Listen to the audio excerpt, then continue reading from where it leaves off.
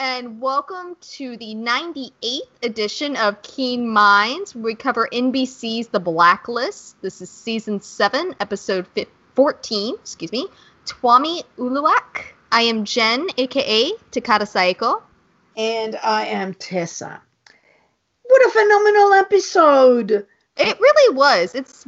I was telling Tessa before we started recording, I watched it on Friday night, and I went, it's kind of a letdown. Wasn't bad, but it was kind of a letdown for Park, because I was hoping that this was going to be the episode that made me like her.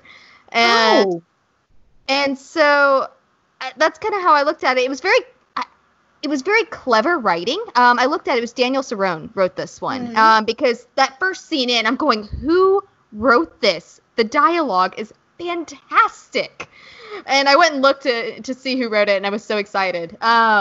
But yeah, so first round through, it was a good episode, but it didn't quite hit the mark that I wanted it to hit. Rewatched it today. We're recording this on Saturday evening.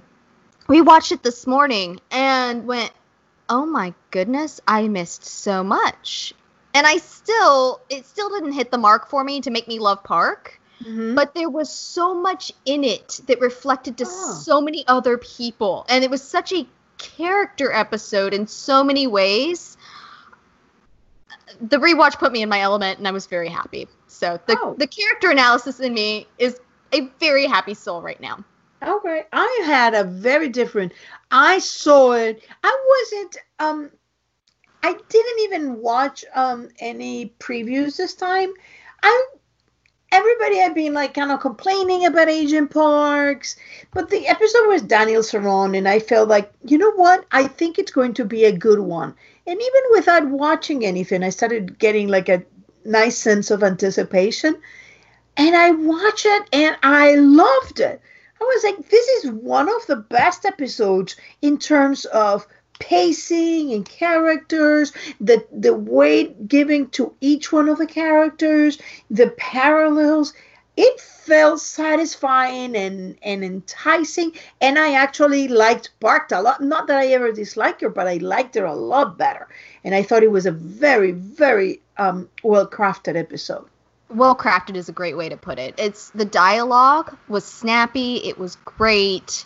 The structure was fantastic. It just, yes, the craft. Mm-hmm. Spot on. It was great. So, hats off. Mm-hmm. Excellent episode. You want to talk about the Blacklister? Yes. So Twamie was interesting. It was a very interesting way because they needed to get them to Alaska to deal with Park's whole backstory and to weigh in on that. And so I felt like using Twamie and I honestly don't know if this is a real thing. I would assume it is. It sounds like it tracks. I mean, I would have to go look it up and do the research. Mm-hmm. It's probably called different if it exists. Yeah, and so, but I thought it was a very interesting way to get them over to Alaska. It felt very fluid. It felt like a very good way.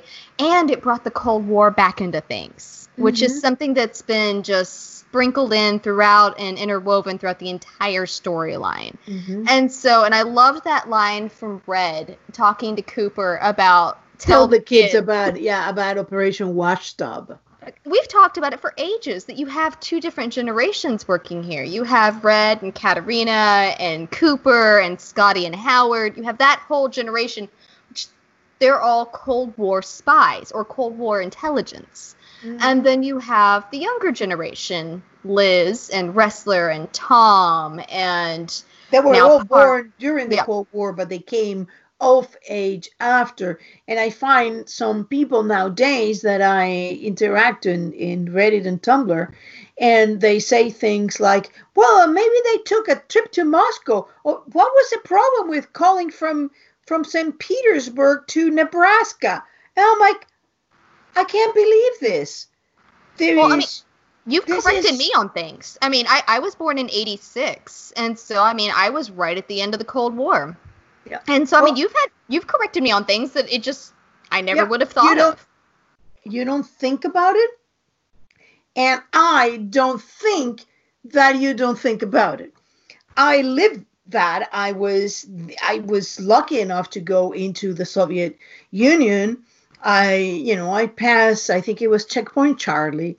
I was in there. I know exactly why a call from St. Petersburg to Nebraska. It's the anybody believing that I have a bridge in Brooklyn to sell. And that this, I love when they do these things and they bring it back because for anybody who's, I mean, and it's like you can help it. You were a kid then, but it forces you to go back and kind of look back at what it was life back then when people were seeing Russian spies in the soup, and there were nuclear shelters everywhere, and it was a whole different thing. So I love when they bring back this. And Twamie was a great example because we have the Navajo talkers, and everybody knows about the Navajo talkers. But there were a lot of other ways in which the Americans, the Native Americans, were involved in this, and definitely Alaska was a very weak spot. So to me, it makes sense. I mean, it's the whole was thing formerly makes Russian. Sense.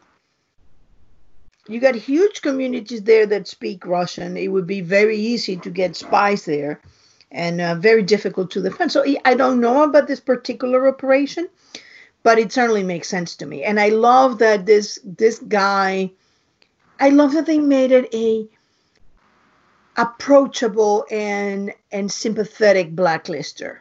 Well, it's funny because you and I have been talking about over the years, and especially in the last several episodes, was this a sympathetic character? Was he supposed to be? Was she not supposed to be?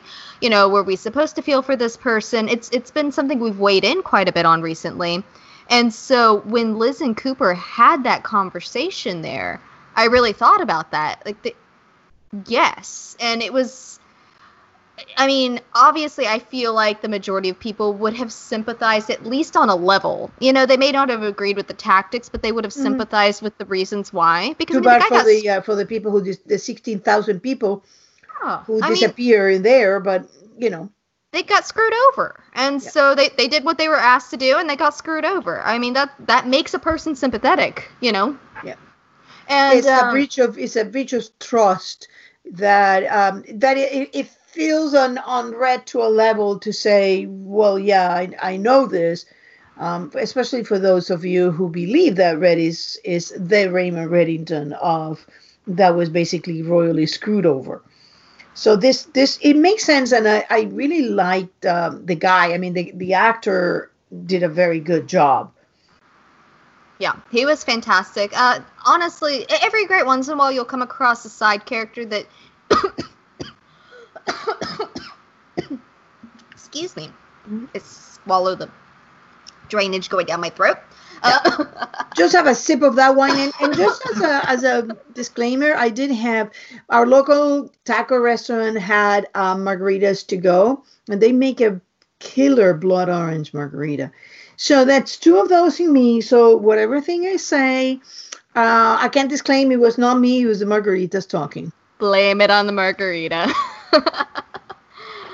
Oh, and then I've got a glass of wine, so it'll be a fun podcast. Big one. It's not that big. It just looks big because it's close to the camera. Oh, that's a good one. Mm-hmm. Yep. Anyway, what we were talking about. We were talking about, I think Twamie. We were discussing Twamie and him being sympathetic, and I really enjoyed the way that Liz brought that around with Cooper, because obviously, and she called herself out on it. I haven't been my best person around this. Park wasn't necessarily her best person, but maybe we should start giving people the benefit of the doubt. And I loved the way that the director cut that, because it went from she was looking at Twamie, they were discussing Park, but then the scene was cut over to Elodie. And so we fall, and then from Elodie over to Ress with his brother.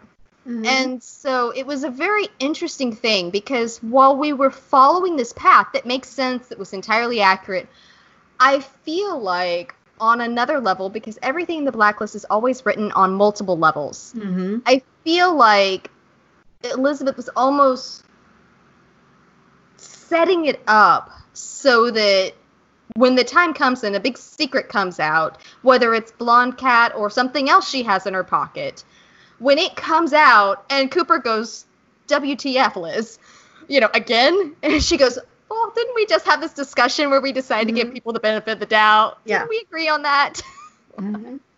Yeah, Liz, I'm beginning to go back to my original assessment of Liz that she's far more manipulative than we give her credit for. And I think she's gotten more so as time has gone. And yeah, I was discussing with someone over on Tumblr just how much she's learned from her husband over the years. I mean, we keep getting these little tidbits. She's learning from everybody. She is. And she's vocalized what she's learned from Tom. We have seen with our own eyes what she's learned from Red. And so between the two of them, and then plus just the situation she's been in, probably traits she's inherited from whoever her mom is. I was going to say whoever her parents are, but, she has learned on her own. She has learned through watching. She has learned through necessity. And she is, whether you and I both have said before, she's a manipulative individual by nature. I think that she has honed those skills, and we've watched her do that over the last 7 seasons. Yeah. She's not becoming any more trusting, any more trustable, but it is definitely more manipulative. And Cooper, I was watching Cooper, and I'm like, oh, Cooper, you can't go back there. It's so funny because I finally started my rewatch. I've been saying for ages I'm going to do my rewatch. I finally started my rewatch. I am about 3/4 the way through season 1 right now. You're pretty good. And I was rewatching this episode this morning and going, just la-da-da-da-da, watching along. Oh, wait, I'm not watching a back episode. This is the recent episode. Oh, my goodness, Cooper's acting like season 1 Coop. It was the funniest realization that he is back to, for whatever reason, he is kind of like when Wrestler would rubber band, he's gone back to this. And so I don't know if that's something he's doing for himself or if, I don't know the reason why yet. Yeah, I just know they're probably. It seems to me that he's playing a game. And the whole thing has been to me like that since the Kuwait episode, in which, I recently analyzed the whole thing and it just doesn't make sense. He asked Red a question and says like, okay, so it's you. He tells Liz, well, Reddington came back from the dead. And then he tells, but how could you know this? And then he continues as if he knows that Red is Reddington. So I'm thinking that he has his own little games now of trying to understand what the heck is happening here, or that he understood that maybe Reddington is not Reddington, because and I think that I always go back to that little thing with Wrestler when Wrestler tells Liz, I found your grandfather, and he says you found Reddington's father. Which means that finding Reddington's father is not something that anybody can do. Alive, dead, under another name. That means that there is no Reddington Sr., which likely means Reddington was always an identity. So Cooper could have known that and realized, well, I wonder if Ilya Koslov is his real identity before he took the Reddington identity. And everybody's believing that he's believing Liz Kokamami's story, which anybody would look at it and say, what? That doesn't make any sense. And nobody has ever gone and see, you know what? Which was that report that you saw that said that? Everybody's just taking Liz's words and nobody's saying, wait a minute. I think I need to see it for myself, which actually in terms of Wrestler, it disappoints me. But I think that Wrestler has other things to fry, or he may have done it and he's not saying anything. At this point, it's not like we haven't seen Wrestler do his own thing and keep secret to himself. Because, if by now he doesn't know that whatever he tells Liz ends up in Red's ears, yeah. Right? So I think something that's very easy to forget with Cooper, because he's painted in a lot of ways as this very, very straight-laced individual. One, he's in naval intelligence. I mean, I'm not saying that naval intelligence isn't straight-laced. I'm saying that they play, any intelligence group is going to play deeper in the gray, especially in this sort of heightened reality. World that they are in, yeah. Yeah, and so he's in naval intelligence. And 2, we saw very early on in the first season, not early on in the first season, but early on as in the first season, that he was willing, prior to the task force being brought about, to bend the playbook. And so that's really what I was thinking about when he said, well, she didn't just bend the rule book, she broke it. I'm going, so have you. And we've seen him do it again and again and again. He probably bent the playbook with beating the confession out of the guy. I only say that because he was, at least in his own mind, because he was convinced he was guilty. Was he guilty? Yes, he was. But there was no way to definitively know that as, just looking at him, I know you're guilty. Cooper went out on a limb with that. And so, but in his own mind, he bent the playbook there. Not to mention the Kuwait stuff. I was going to say, but then we get more information as time goes on. If he thinks that he's just bending the playbook along the way. Well, depending on what the playbook is made out of. This one may be made out of rubber. I go back to what I said, I think it was in last week's edition that we did, that I think it has less to do about what Park has done and more to do with the fact that they don't know this woman. And Cooper, Wrestler, Aram, and Liz have been to hell and back together. And Smart, but she's gone. Have been to hell and back together. They know each other. They have a whole lot more leeway with each other when it comes to this kind of stuff. They don't know Park. And the fact that Liz brought someone in that she knows the secret of, but she didn't share with the class. And it doesn't have to do with Reddington. So this isn't a family situation. I think that's really what... It's almost like Liz is trying to take control from the task force from Cooper. Yes. And I think that Cooper, Cooper likes to play dumb. Play dumb always gets him a lot of stuff. And I think that is something that is happening here. And I was going to say about Kuwait that, people tend to forget that operation in Kuwait, that he was smuggling money to rebels. And that was an operation under Reddington. And so that goes way back. I mean, he was doing great stuff. He was doing intelligence stuff. And most of the intelligence stuff, it may be illegal, but if it's authorized, it's authorized. You do what your superiors tell you to do. Because imagine what the breakdown would be if if I'm in counterintelligence and suddenly saying, oh no, like Hutton, I'm not going to, that doesn't matter. And besides, coming to Hutton, I don't really believe that story that he was taken and then he was supposed to be killed. I think the guy was always a Shimoon.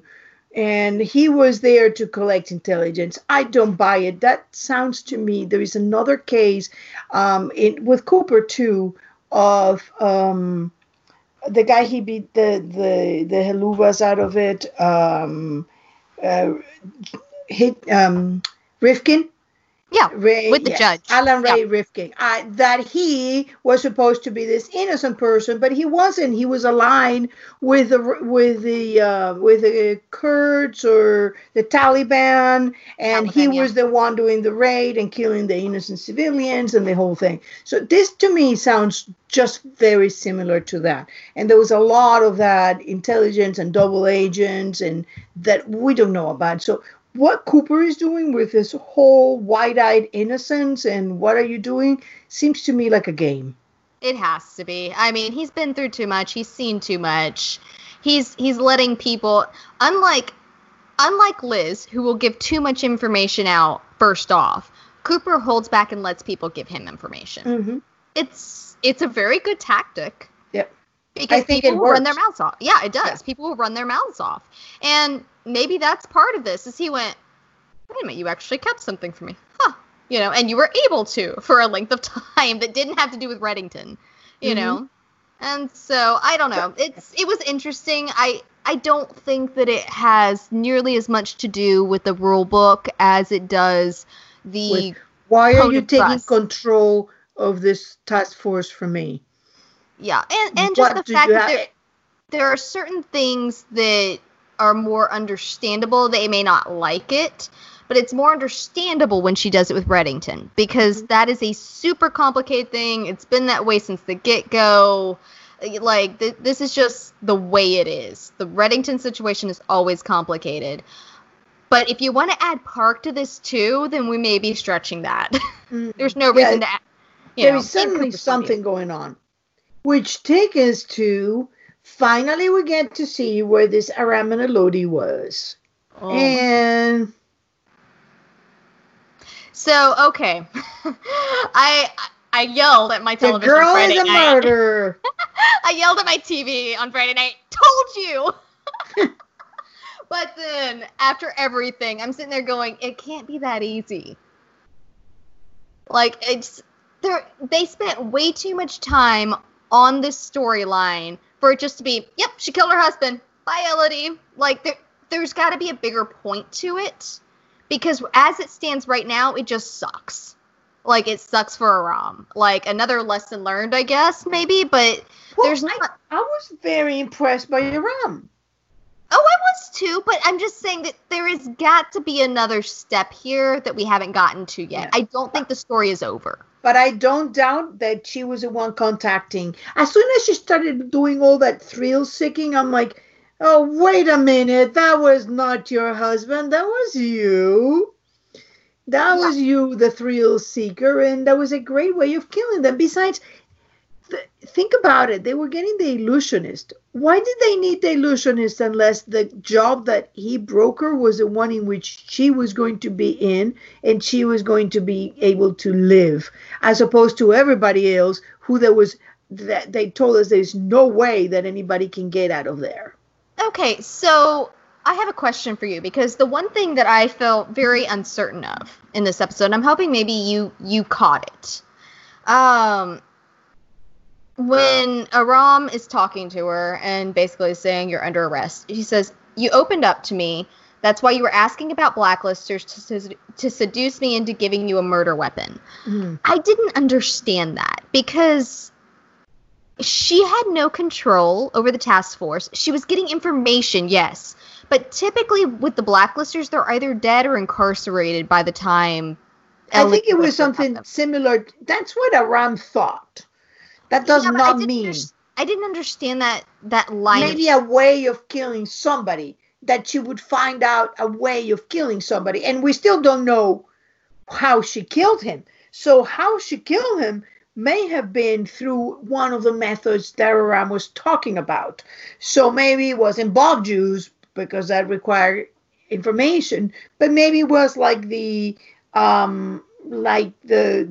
apothecary, or one of the guys that, there were so many cases that we would want to go back and see who was killed. It reminds me a little bit, and we don't know this. We don't know how long after they were married was that prenup valid, because it reminds me a little bit of the apothecary case, in which the wife discovered the affair, and had she got out of a coma, she would have divorced him, and if she had died, he would never have got something. So he put her in a coma, because the coma was what allowed him to get to that period of time, after which he would get money if they got divorced or she died. So this somewhat reminded me of that situation. Typically, prenups go towards, like, if you get a divorce at all, with some, exceptions there. But you remember the case?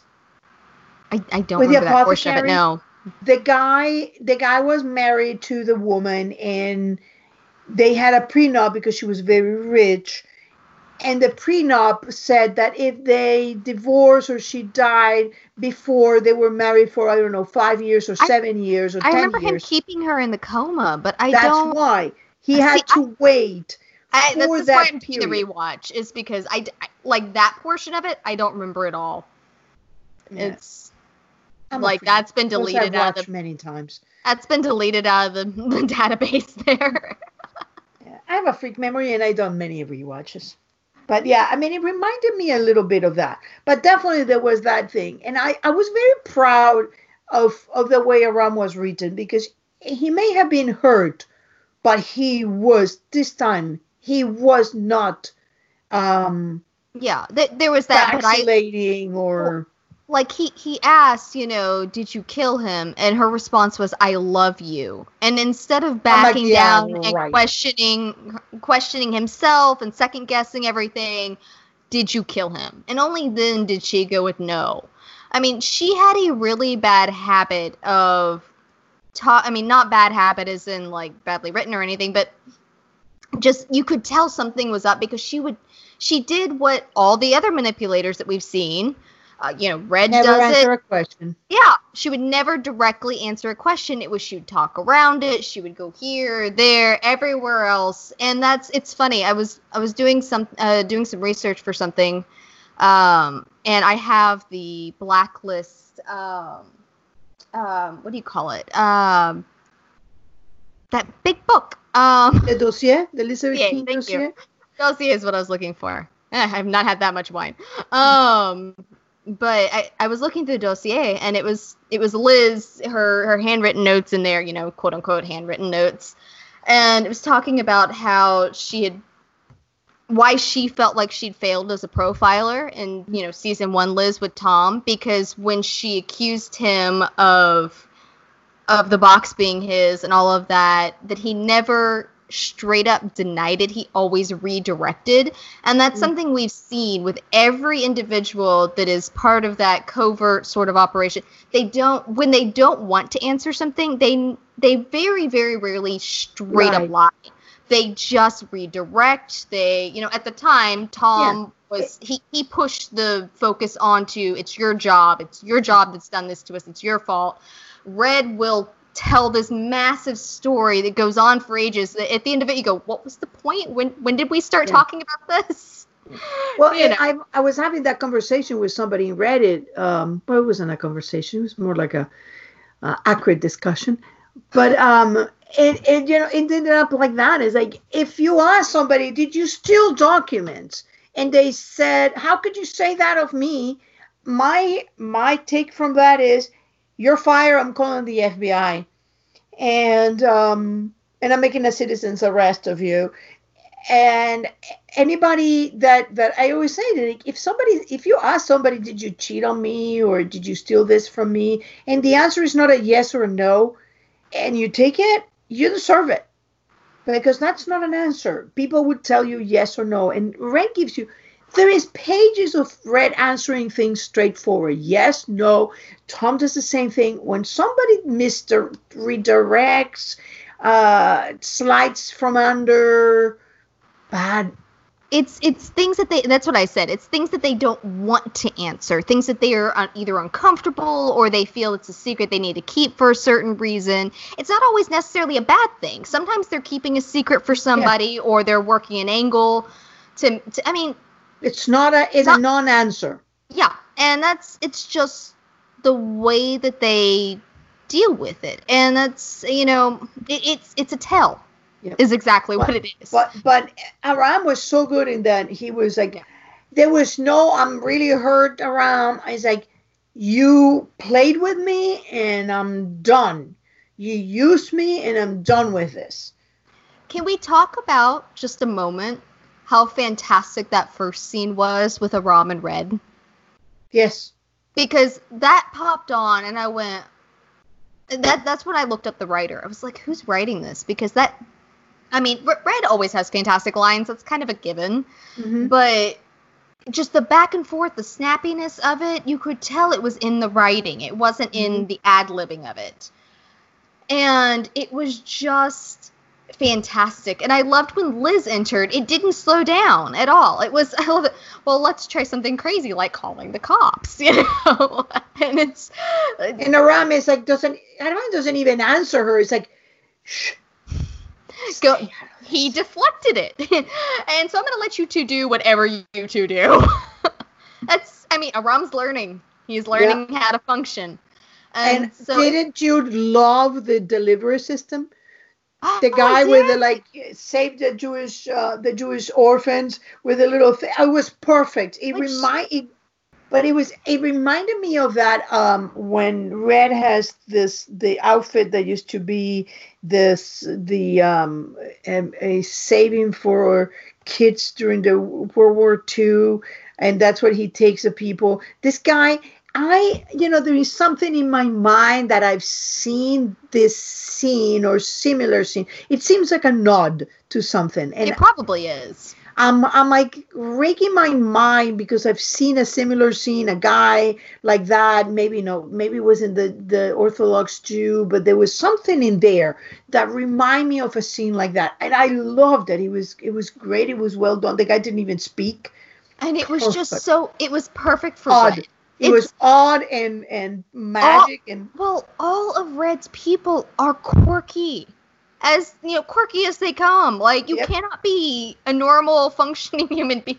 I'm sure this person was perfectly functioning, but, it was so out of the norm and bizarre and not what you expect, and that is just the epitome of if Red. the guy had spoken, it would have been ruined. Yes, agreed. Totally ruined. It was the fact that he got there, he rang the bell, got the stuff in there, rang the bell again, and left. It was perfect. I loved it, and I love that it is Aram who actually goes to arrest her, and it feels like is a putting on of the closing of the chapter in his life. Yes and no, because like I said, just from the writing standpoint, I felt like there is more to come in Maybe. it. Is there somebody who put up Elodie up to there? It was a step in Aram's story, his personal story, in which, because he wasn't involved with arresting, he was involved with arresting Janet, but he was the semi-damsel in distress. Yes, this is a whole different Aram. Yeah. He's damaged now. He's not the guy who's willing to let it go. He's just like, you betray me, you lied to me, you used me, and I actually have no doubts that Elodie loved him. But I doubt that she loved him. I don't have doubt. I think she's probably fond of him. I think we'll know more when we know where she's coming from. The impression I get with Elodie is that, like,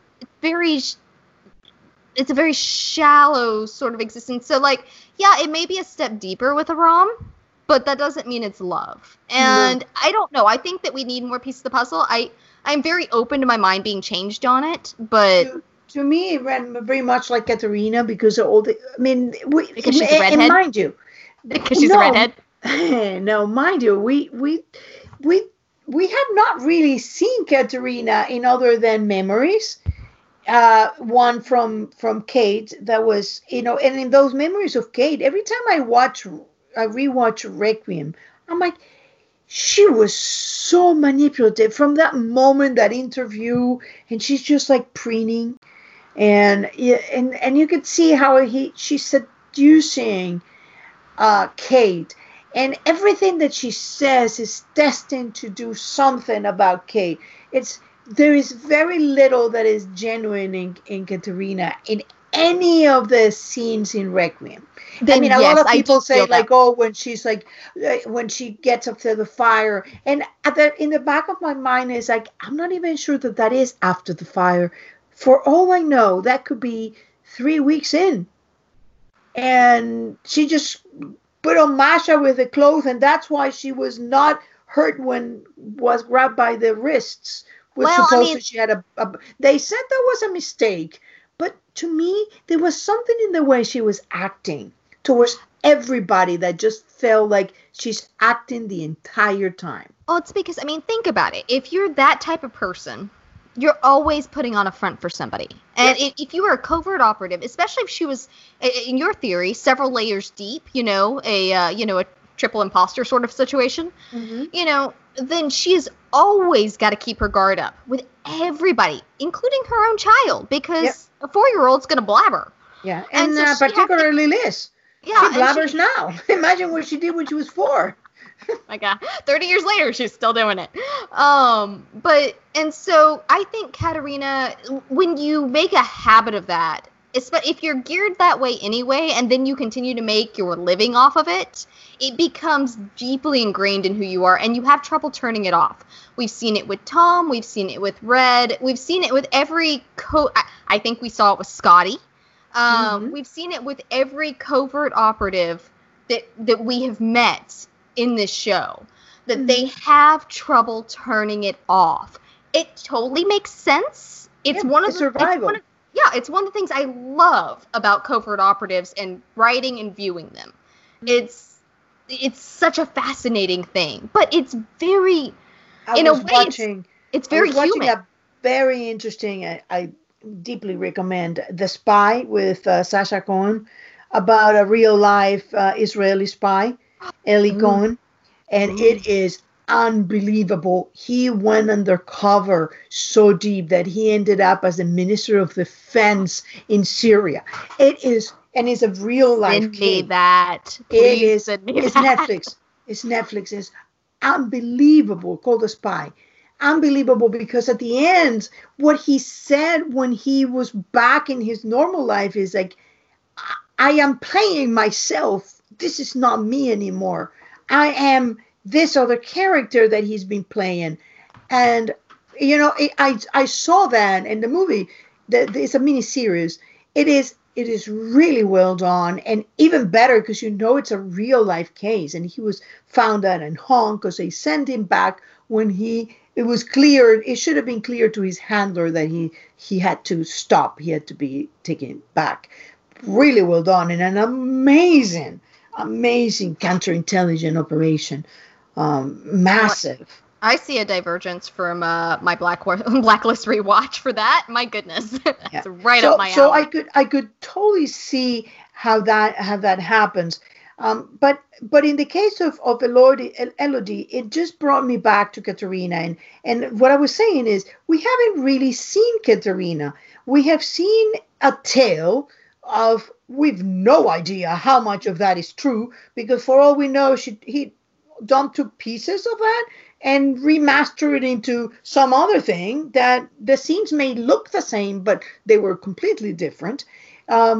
We have Red hallucinating of something that he could not have been there. If Red had those burns during the fire, there is no way in hell he could have been in Cape May fighting anybody with Katerina.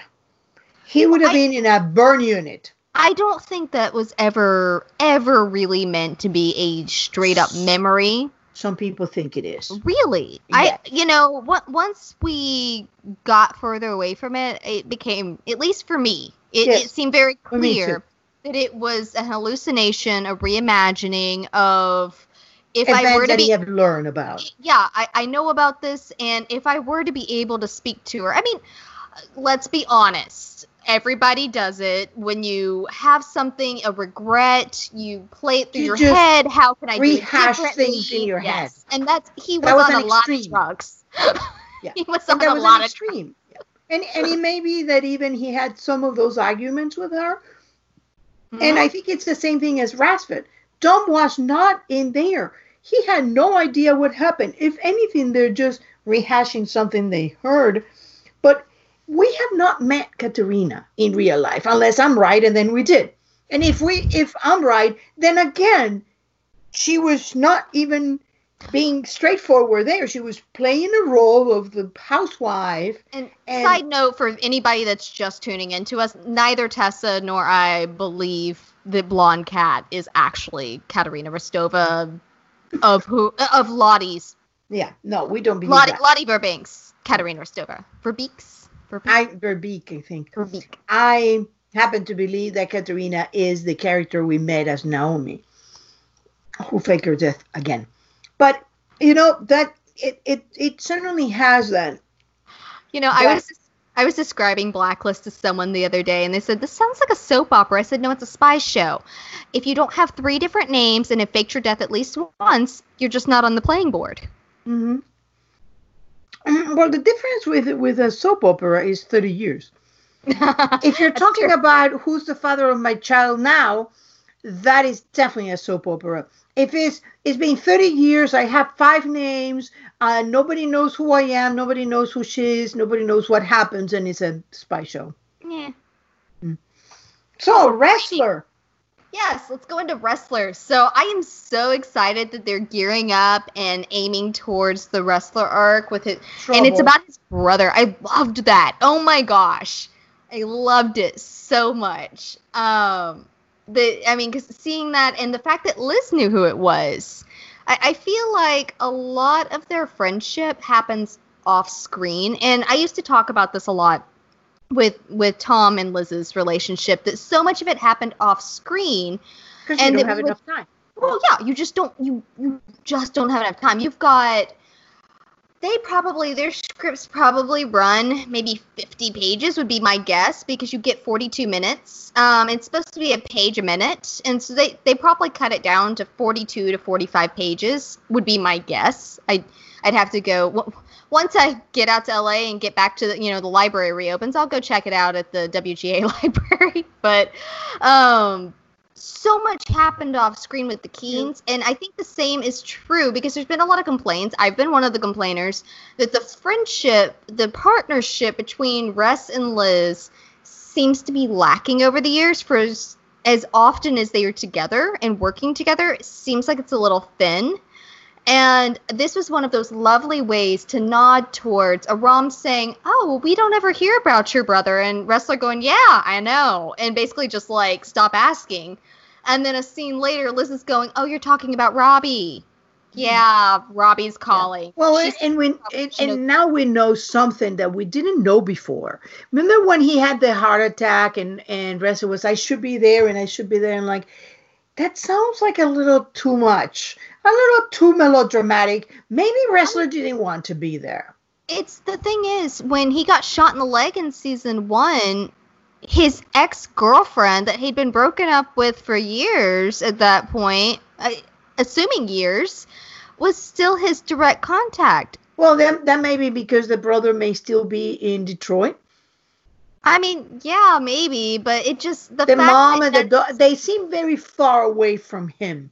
Yes, and emotionally. Both physically and emotionally. And so that's what I'm saying, is that when he was sitting alone, because honestly, unless they were just physically detached, if I were states away and I got my leg nearly blown off, my family would be there. Yeah. And so if you have an even semi-functional relationship with your family, if you nearly die, typically they're there. Yeah, it sounds to me like Wrestler didn't want them cold. That's why they were not in his list. Yeah, and so he just, there is something there. What that something is, we still don't know. All we know is that they weren't called in season 1. In season 3, we found out that his dad was a cop and that his dad was killed. I'm sure that we're going to find something that completely blows that out of me. And so now we've got a brother, and it's fascinating, and I am all on board. I am very excited about that episode. And then that takes us to Liz and because Liz was she didn't have a lot to do there except those conversations. She had a conversation with Wrestler, she had a conversation with Cooper, but it was always about the same thing that we already talked when we talked with Cooper. It was about the things that she wants, that she seems to be having an agenda, and it was a little different with Wrestler because he seemed like more, the friendship coming off, but with Parks, Liz has an agenda there. Well, real fast, something I'd like to note with Wrestler and Liz before we get off of Rest too awful far. It was really interesting to me because their conversation while they're sitting on the couch and the guy went to the back to, grab his shotgun to blow him to Kingdom Come. It reminded me from season 1 where Wrestler said, have I told you how I feel about profiling? Liz is going, something's not setting right with me. She's the profiler, she reads people, and Russ is going, he can't even walk.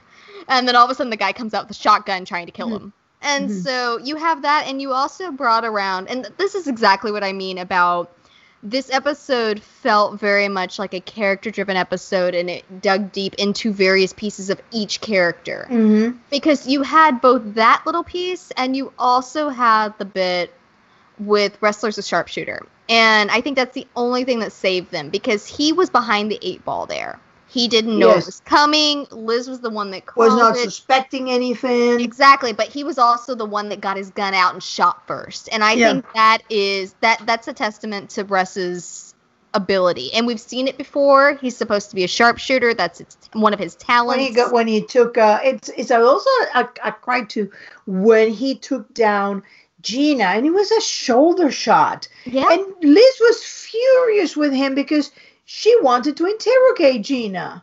Yeah.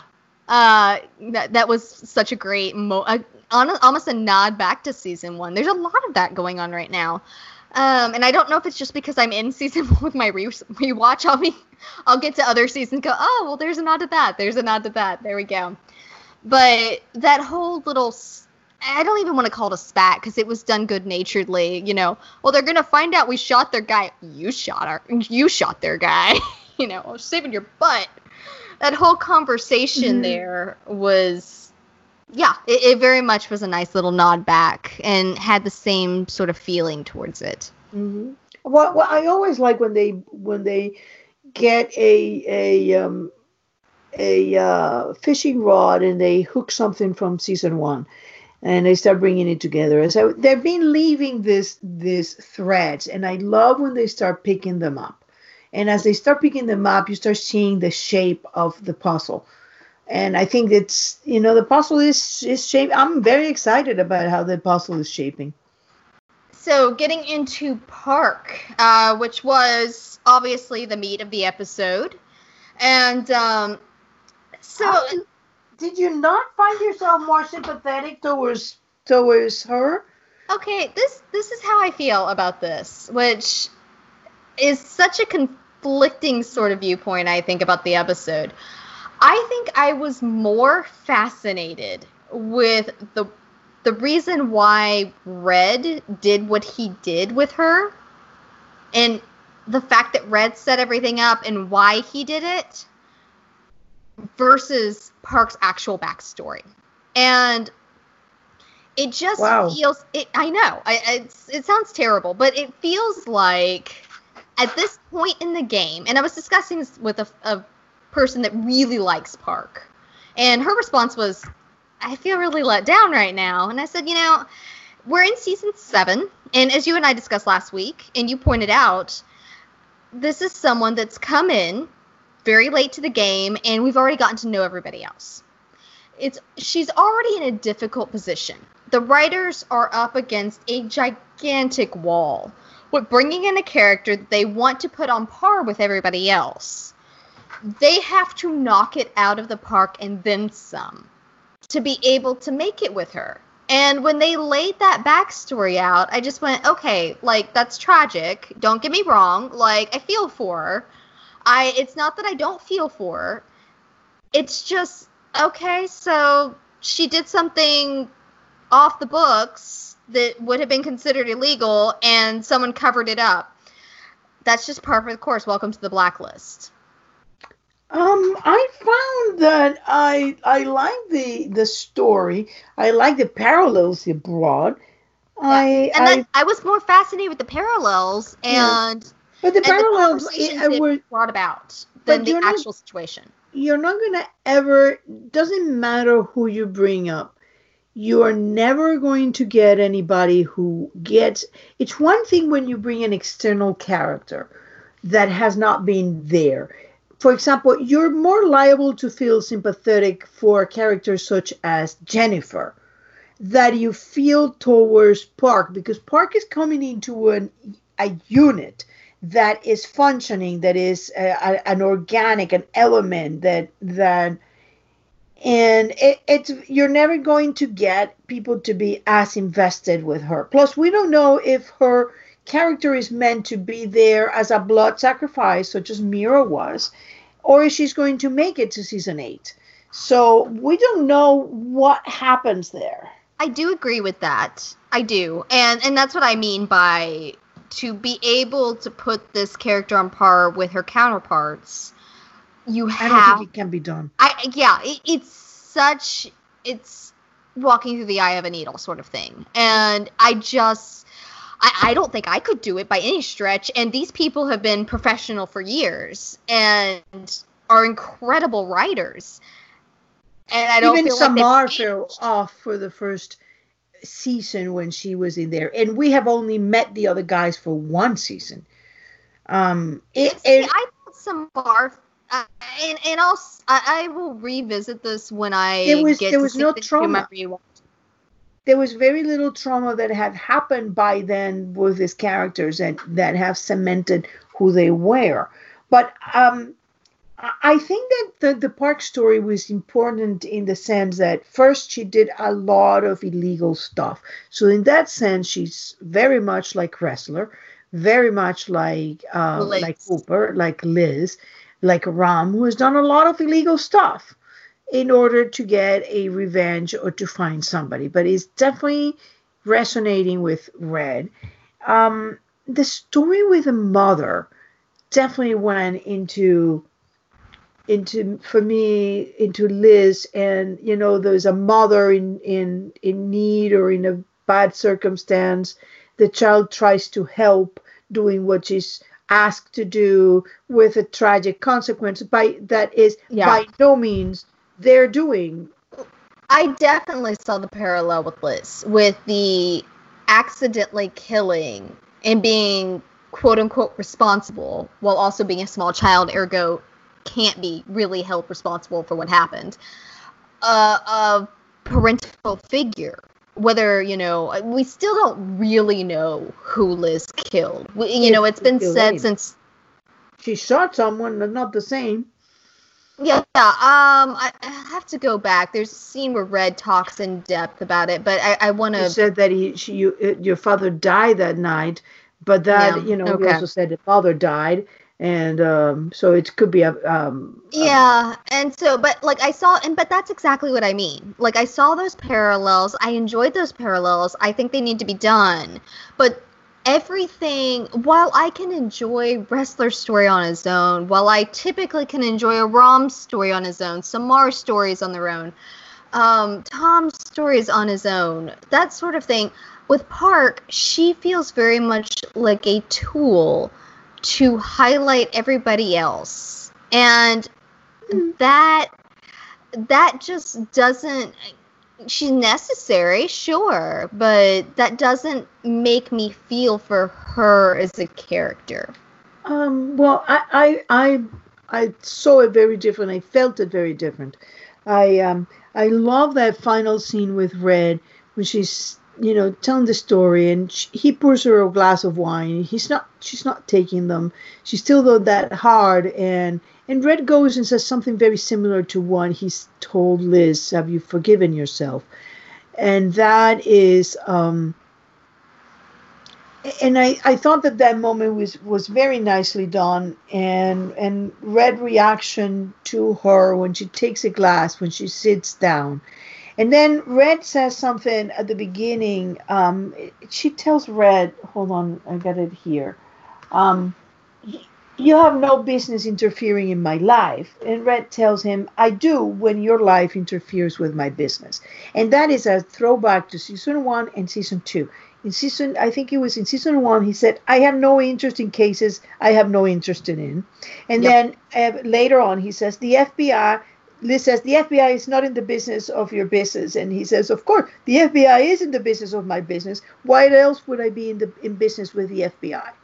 So we're going back again, as you were saying, to things that happened in season 1 and season 2, where we're reminded of what kind of relationship does Red have with the task force. And this was very, very clear.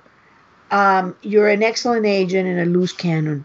I need the first and I cannot buy the second. And what Red has been doing with them, it is that. He has been taking care of them, taking the danger out of their life, presenting them with the opportunity to exert revenge or come to terms with things. He did it with Samar by presenting the guy who supposedly killed the brother. He did it with by killing Prescott. He did it with Garvey. He's been doing this all over, and not with Cooper. With Cooper, he'd been doing it a little different. When he came to the final moment in that nightclub with the other case of Cooper, he said, now you're on your own because you have to make that decision for yourself. Makes me wonder about Elodie then. Why? Because Liz was pushing Aram to go to the police versus to go to Red. He went to Red. He ran the blood through Red. The damning evidence was run through Red's people.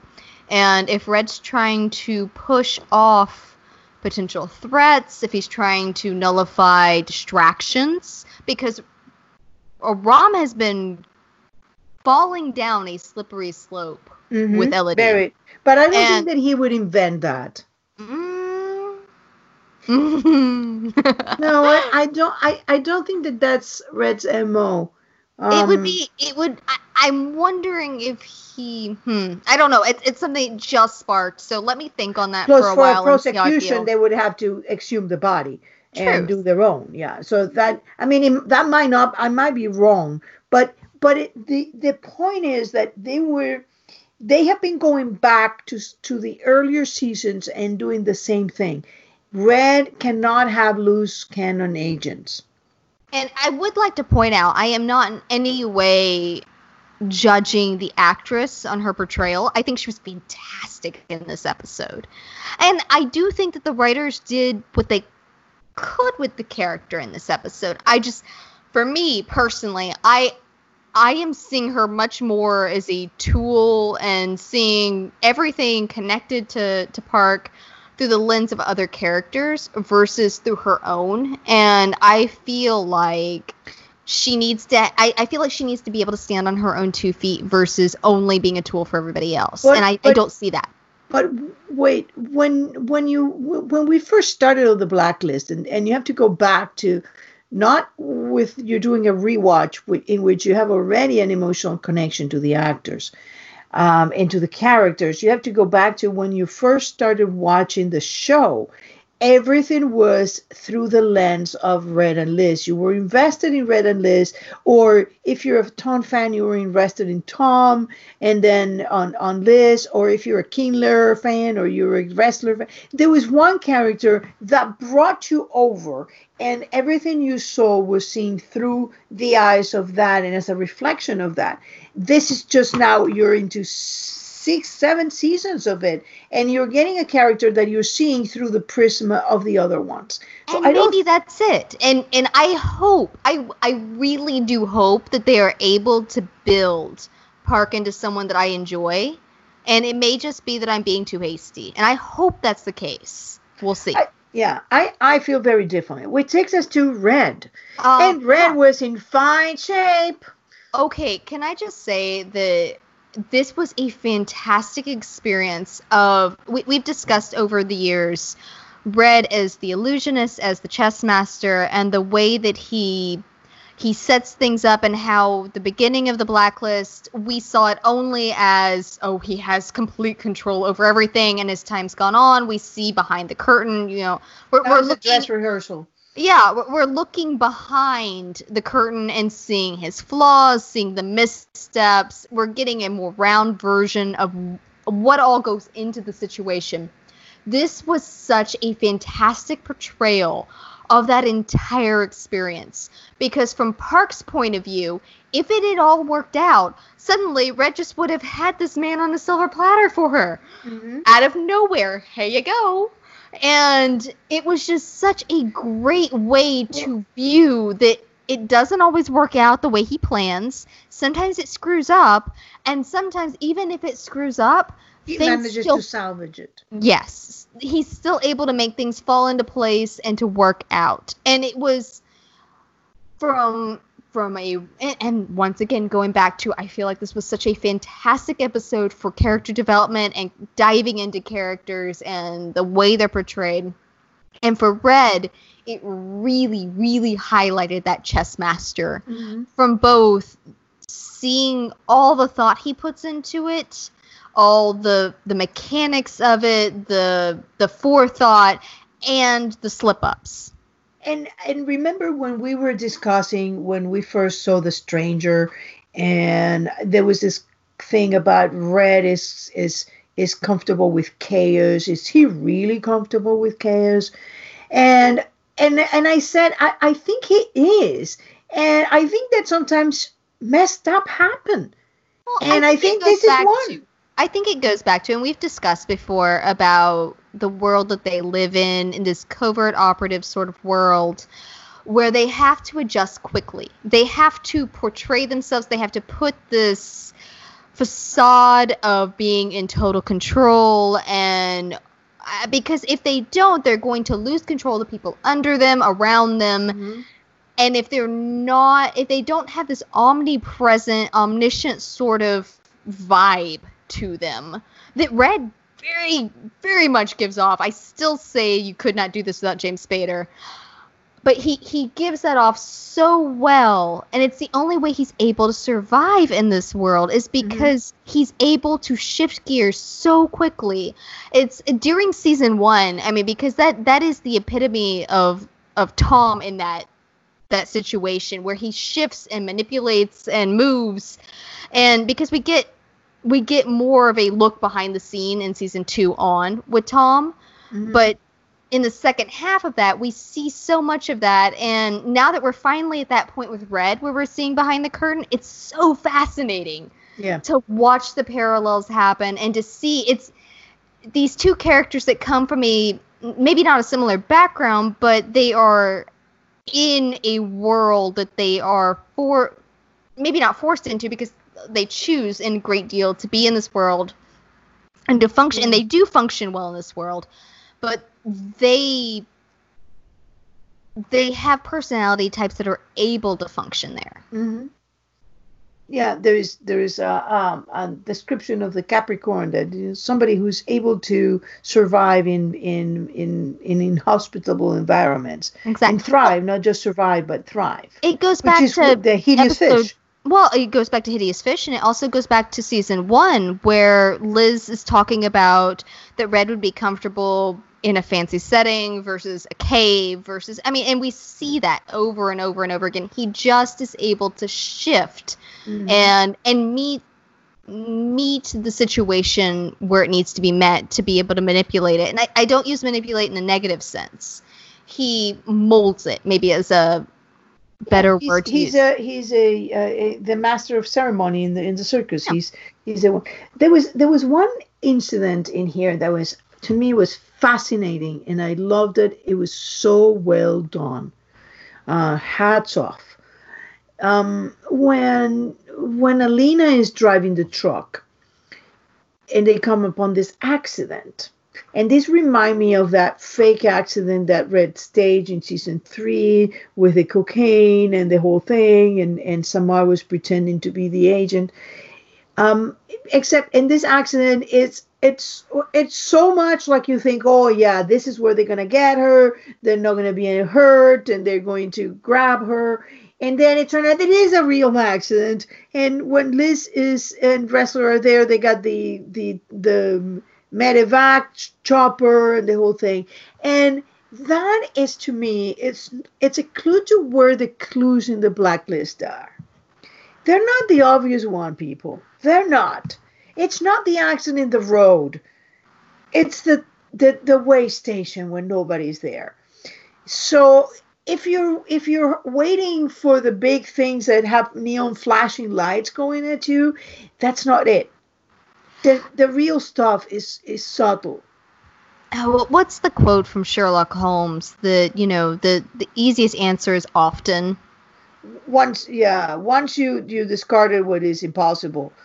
The most obvious answer is often the one to go with. I can't. Yeah, simplest. And there's one. The simplest answer is sometimes it is the direct opposite in the blacklist. That you see something, you're like, oh, that's it. That's what's happening. I know what's happening, and then there's that twist. Season 5, 6. I don't remember. I think I want to say it was the back half of 5. It was the episode. I think he was an arms dealer that his son was studying abroad in Paris. Yes, and you think that he's the one following the woman, yes. and because it plays to your stereotypes. It's stereotypes, and it's also shot of camera. It was fantastic on it was very well done. Yes. Yeah. And I remember at the time going, that is the epitome of the blacklist. It's the misdirect. It's like we were talking about earlier. Look over here, look at the shiny. Oh, wait, here we are over to the left. And, while the shiny was going off to the right, to the left, this was building, and bam, here it is. Yeah. And if you follow it, you can tell that this was not that they just pulled it out of nowhere. They'd been building it, and the clues have been there. You know that card game, Follow the Lady, where you've got the cards and you're following the Queen of Hearts, and so you've got it's a card trick that people do. Yeah, the 3-card monte, yeah. Yeah, and so, but you try to follow the Queen of Hearts, and they switch them around, and that's basically what the blacklist is. You're trying to follow the lady. Yeah. The other thing that was very interesting is there's been 2 references to Greek tragedies in the last 2 episodes, and I find that fascinating. We've also have reference to Odysseus in season 6 and in season 4, and I think this is going somewhere. I don't know where, but it's going somewhere. It's I in general, I thought it was a fantastic episode. I was very pleased when I was watching it. I was like, this is great. And on the rewatch, it's like, this is very good. So I think that they were going back to some other things, and you can trust her on it to do a character driven episode that is satisfying. And he had a great tempo. There was no place where you felt it was rushed or where it wasn't. And I love the fact that at the end, it's the metaphors were there. I mean, there she is in the cold. She's out in the cold, and she's forced to trust this guy who she blames for her mother's death. And at the end, it is him who saves her life because she decided that they needed to cooperate in order to both survive. And that is, to me, it's very much how the blacklist ends up. And at the end, there's going to be a bear trap. Your bad guy is going to have a bear trap. There's going to be a bear that crosses in front of the truck. There's a lot of it was happening in terms of symbols there, and I found it rich and satisfying, and I loved it. Yeah, I think it was a very simple, heavy episode. I think it was a very parallel, heavy episode, and both of those are things that I very much enjoy. It's one of those that, like, while you didn't get any direct mythology, you still got great ways to tie it back. And the blacklist, and that's even when I'm frustrated with the thinness of episodes, which this was not, by the way, but in general, the thinness of episodes, I keep going back, and the reason I say I will continue to sing the writer's praises is that even when we have, if we have 5 episodes in a row that feel incredibly thin and useless to me, it's on a rewatch. Yeah, well, the rewatch will always deepen it, and that's one of the reasons I'm doing it. Anybody that's been with our podcast for a long time knows I am the massive Tom Keene fan on this podcast. Mm. I'm the one that, I started watching The Blacklist for Tom, or for Ryan, really, and then fell, in love with Tom Keene and the Keenes in general, and just that whole storyline. He is the epitome of the kind of character that I enjoy. Mm-hmm. And so when they killed him the way they did in season 5, I was very put out, to say the least. And so that's just the way my brain is wired. I don't pay nearly as close attention. And I've also been hyper-focused on my own works. Since then. I jumped into script writing and have been focused on a change of venue and direction with all of that, with my writing. And so my focus has been pulled off. And so that's one of the reasons I want to do a rewatch, is because this is a show that I guess you can watch it casually. Plenty of people do.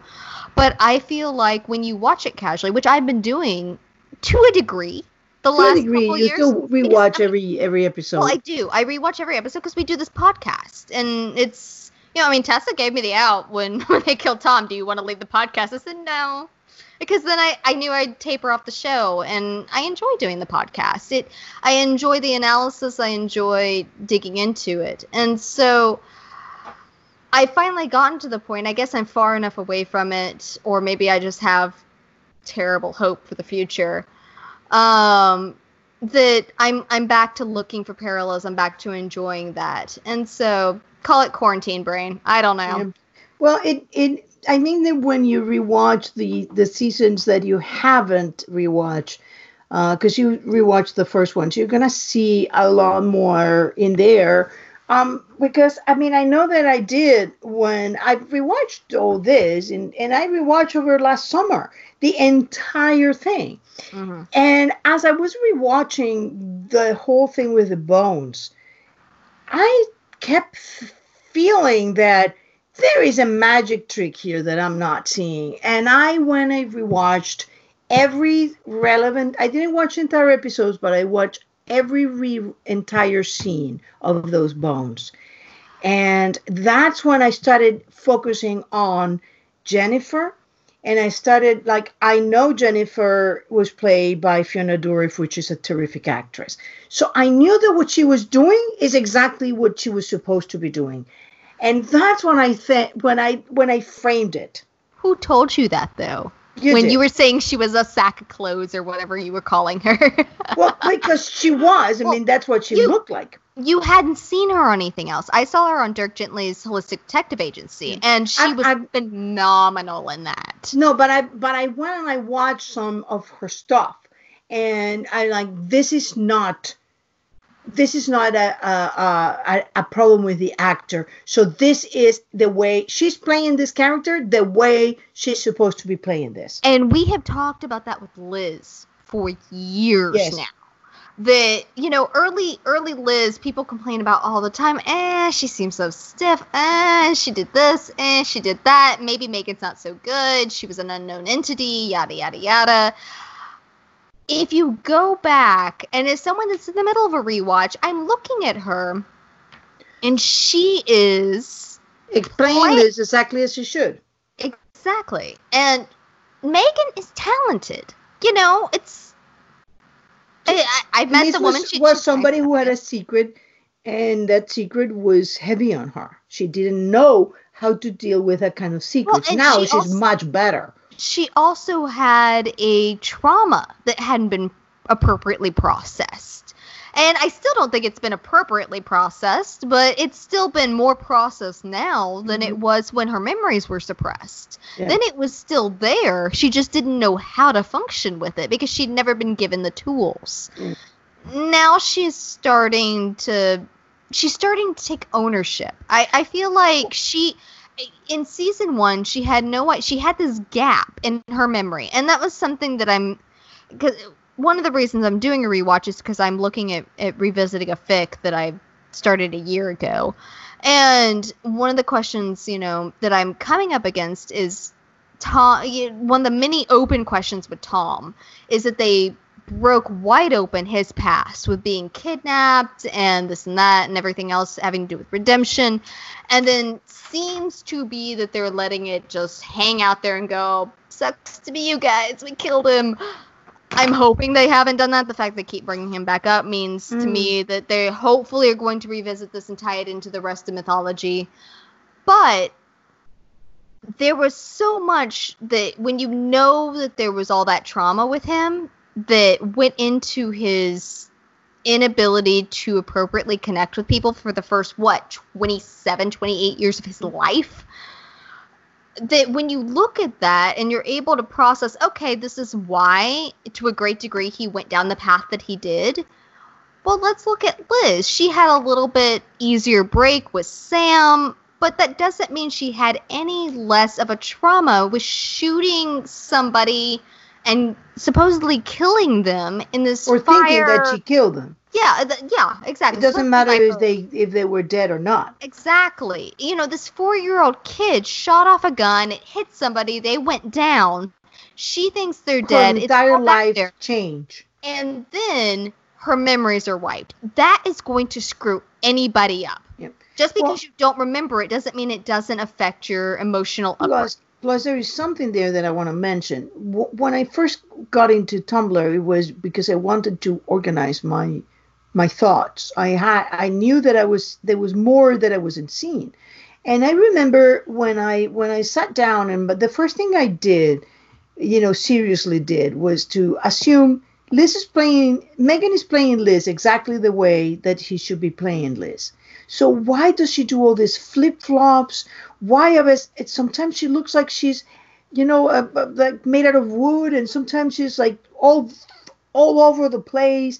What is going on there that is making it big to act like that? And when I approach it like that and I started tracking the flip-flops, I came up with one, and I wrote a post, ginormous post, probably one of my first ginormous posts, about her mercurial, that is a hard word. Especially mercurial? Mercurial. Whoa, okay, that word. Changes. And what my conclusion of that was, and I got a lot of crap on me for that. I said, it's Tumblr, crap gets thrown all the time. Yeah, well, it everywhere. Liz knows or suspects that Red is her father, and everything that she's doing, every flip and every flop, comes right depending on whether she feels she's being accepted or rejected. And it's also a safety thing, I think, in a great deal. I mean, because let's take a look at Liz through the years. She starts off, and this comes from just the brief, and I've had the dossier for ages, but like I said, I was in it today. And just this talk about the man that I thought I married was perfect. And so she had this, and you and I have talked about, and you have especially highlighted this idea that Liz wore a mask in her marriage, that she had this portrayal that she wanted to put out there. It's again much like a covert operative, that this is the persona that I want to show the world, which, let's be fair, everybody does. Yes. Let's be honest there. Every person puts out the image that they would like the world to see, and then the people closest to them, depending if that's one person or maybe even nobody. Maybe nobody knows who you are. You put that out there, and she convinced the world she was a certain way. And then that perfect little life that she had developed for herself blew to smithereens. Yeah. I mean, I don't think it even crumbled. It just blew up like an explosion. Like all the times that she and Wrestler were, blown up in season 1, that's what her life did. Mm-hmm. Reddington dropped in, and that's when she was able to start tracking it. It happened long before that, obviously, but that's when she was able to start tracking it. And from that point, I think she didn't feel safe in a lot of ways. She didn't feel like she had a good grasp of what was going on. I think that as time has gone on, she's gotten much better, as we were talking about earlier in the podcast. Yeah. She's been able to manipulate the situation and function better as time has gone on. But for a long time, she was in the learning curve of this new, not necessarily new life that she was in, but in trying to figure out how to function. Understanding what was her life. But the funny thing is that I was proven right when we got to season 4, and she tells Cooper, yes, I did a test, and there's a post of mine, like very old, saying exactly that. I bet that she did a test, or she didn't feel like she needed to do a test. So the same thing, I think, happens with every character that we are seeing. If there is a character there in this show that you think is not acting normal, like Jennifer, maybe it is because you're not seeing the motivations of that character. And I think that it just pays to be a bit proactive in saying, you know what, maybe it's not the actor. Maybe it is the way they're playing the character as they should. And when you look at all of them like that, everything just opened up. And this, to me, is the same thing as that is happening with Park. And it's the same thing. It's like, why are we introducing now a character in the show? I mean, do we really need it to when we have maybe maybe two more seasons to go?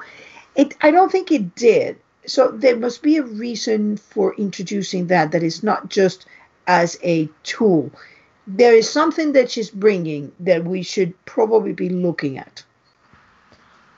And that is one of the many reasons I say that The Blacklist is one of those shows that I try to keep an open mind with. And I think I do a relatively good job. I don't like to dislike any of the main characters that are on board. Reddington drives me absolutely crazy and has for the last 3 years, but I still enjoy him as a character. Like, he drives me nuts. I wish that he would learn. But, Liz has those moments with me too, and everybody does. And so I really do hope with Park that we get to that point, and that suddenly it makes sense, and I have that, aha, I get why Park is here, and it's not just to be a tool. Here is where she fits into the whole thing moment, and I'm looking forward to that. I have not reached it at this point, and I'm waiting for it. I am very much open to it. Yeah, I mean, to me, she feels a bit like Mira. There was a bit of development. There was a reason she was there. I'm thinking that we still have not heard the last of Mira. Which was an interesting thing because they brought it up during Nick's funeral, there was no reason to do that. So to me, that was just that little drop, so you don't forget that she was there. I think that she was a mole. She was the first mole, even though she may not have known she was, but I think she was. So coming to Park, why is she there? Is she going to survive? I don't know, but definitely it's an interesting character, and I'm looking forward to learn more. Everybody is going to die. That's the end of The Blacklist. That's the last episode. So. I'm kidding. Oh my gosh. Oh, there's a lot of people saying that. Like, everybody, Liz is going to die. Red is going to die. If that happens, you will, everybody will hear me. I don't care where I am. Everybody in the world will hear me scream. That scream will be Jen. Yeah, a lot of people feel that way. It's I honestly don't think Red will live it out.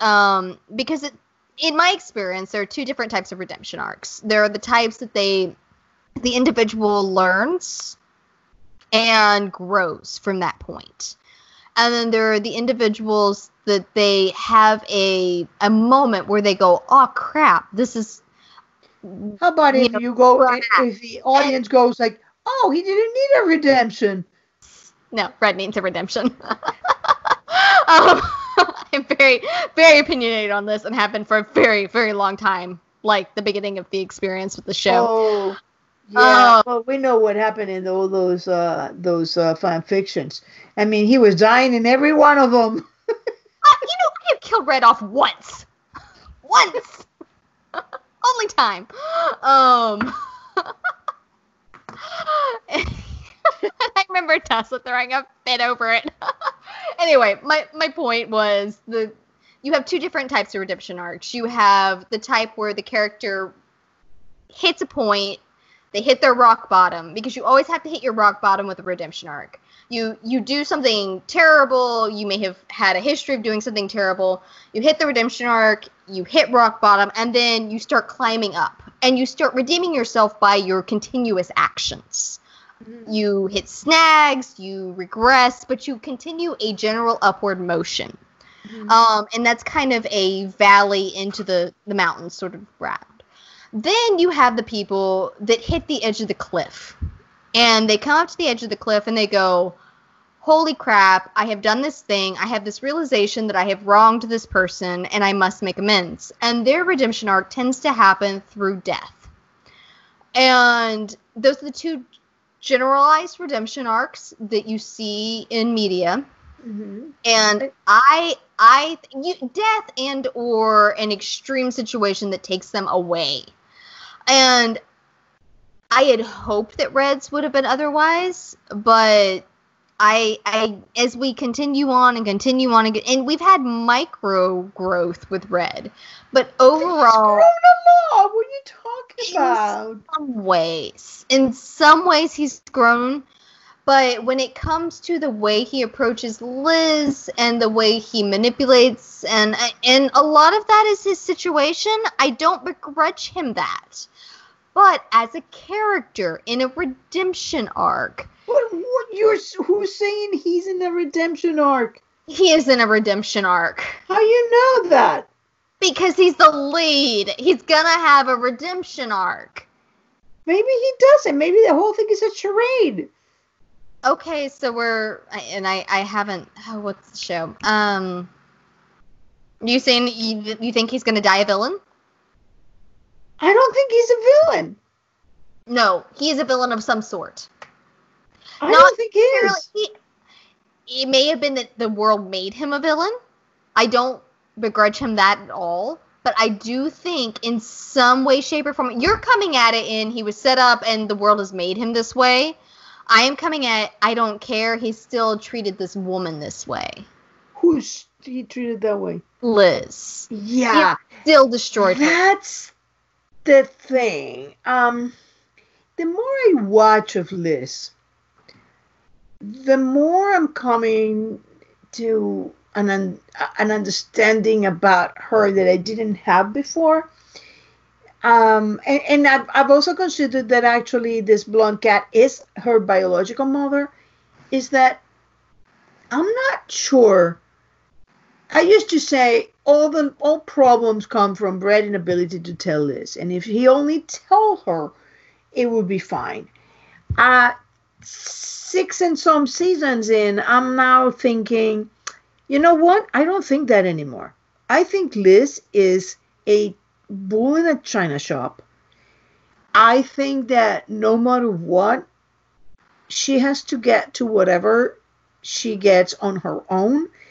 And she will betray, she will lie, and she will use whoever she needs to in order to get what she wants.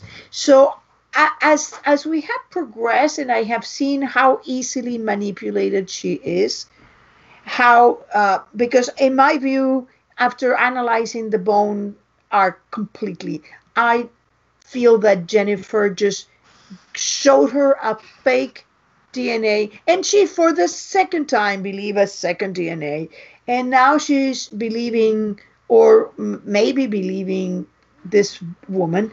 I'm thinking, you know what? I'm not so sure anymore that Red could have done things differently, that he could have taken Liz and tell her all this and it would have been fine, because Liz would have made a ginormous mess. She blabs, she trusts the wrong people, and every single time when given the choice, she will betray the people who really love her for somebody who promised her a shiny object. I agree with you in part. I do. Liz is not a trusting sort. She takes and she definitely 500% has to chase down her own situation. But the moment that Red hired someone to watch her, the moment that he infiltrated her life in that way. Yes, that was the key. As soon as he sent Tom in. Yeah, well, that was a problem. The thing is, for that situation, you look at it because you don't, that's the wonderful thing about the Blacklist is that it depends on who you think Red is. You start thinking about what kind of story you're seeing instead of being the other way around, which is amazing. It's so masterfully done. If you think that Red is her father and he's coming and he hires somebody and he was naive enough to hire a straight male and it's like 2 straight males. Yes. It happened twice. Yeah. With Ezra. And you don't see that is that. But as a father, if you think of Red being her father, those mistakes are very different, because then what it is a guy who really didn't have the chance to see his daughter grow up, and now it's treating her. It's not really understanding that she had grown up. I don't think Red's. I don't think what he does comes from a bad place. No, hang on. I don't think what he does comes from a bad place. I think that I agree with you. He didn't get to see her grow up. He sees a little girl that he has to protect. I 500% agree with that. But just because that's his point of view, and I don't begrudge him his point of view, that is where he's coming from. As a character, you have to be able to wrap your mind around that to be able to function. I don't disagree with that. But that doesn't make him right. Oh, yes, but listen to what I'm saying. Look at the way this is built. Where you come from will make a big difference in there. Let's say that you come from the point of view, Red is not her father, because Red is not Reddington. What he has done, it's far a graver situation than what he did. Well, I mean, before. You know me, I am a hardcore daddy gator. I know, but you don't believe any more than Red is Reddington. I don't know. I don't. You're not coming. Really have an opinion either way at this point. Okay, but what I'm saying is, depending on where you come from, that changes.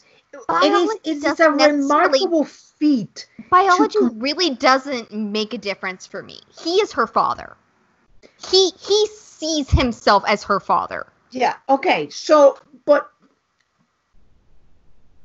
protecting her by having Tom and then not being able to tell her, because if he tells her that, then he tells her everything. Well, we saw it with Tom. Tom did the same thing. He got involved.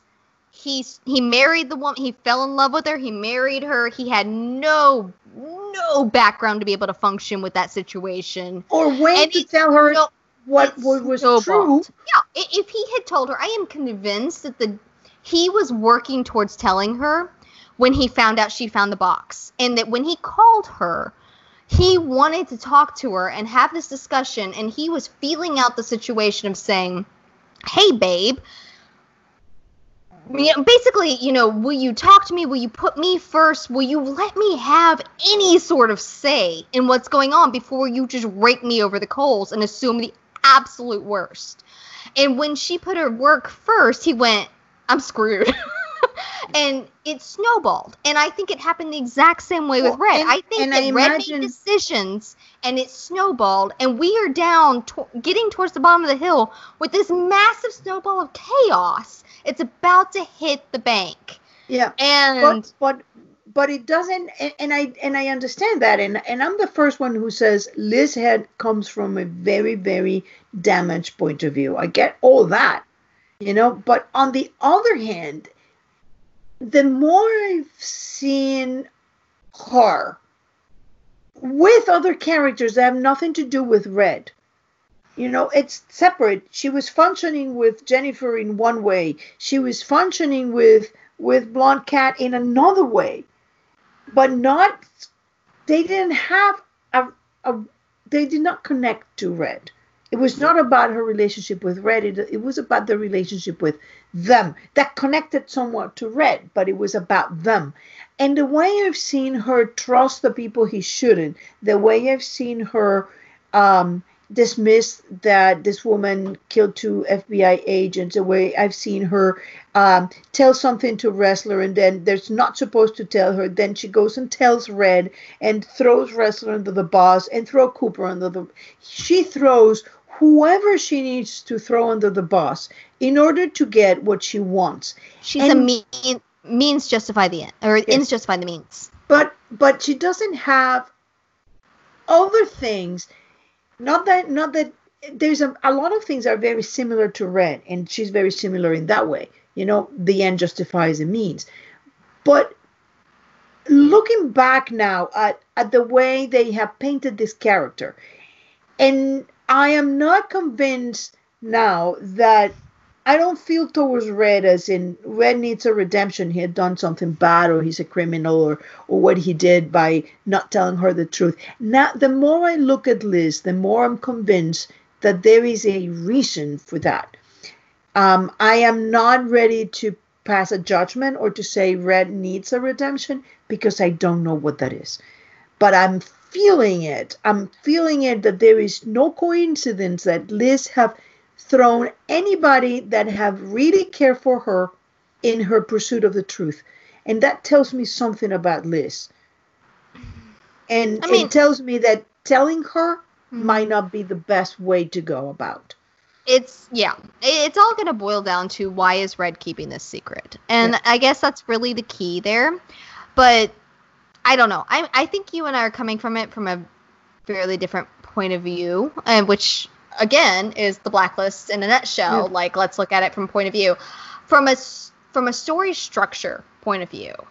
This is a redemption arc heavy sort of show, and I feel like whether even if his redemption arc is, it comes out that he was justified all along, which I don't necessarily agree with, but let's just say for the sake of argument, he was justified all along, and here is this, and this why, then that's still a redemption in a way. It's not necessarily that he needed to be redeemed, but he is still redeemed, because right now society and Liz and the task force, people that, he may not care about society, but he cares about Liz. He cares what Liz thinks. He cares about what people closest to him think.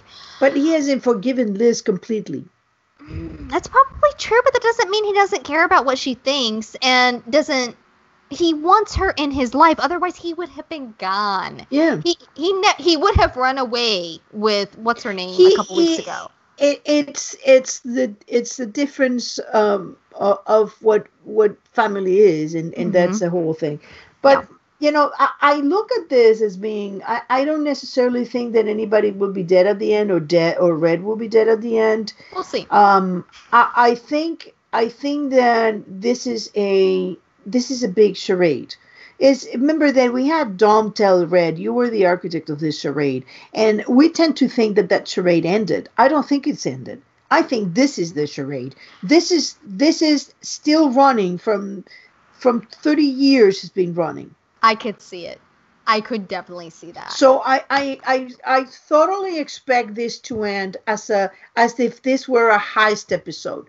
At the end, you think something happens, and at the last scene, everything has been turned on its head, and you see that the charade master is sitting by a river fishing, and Cooper comes along and they share a beer. We'll see.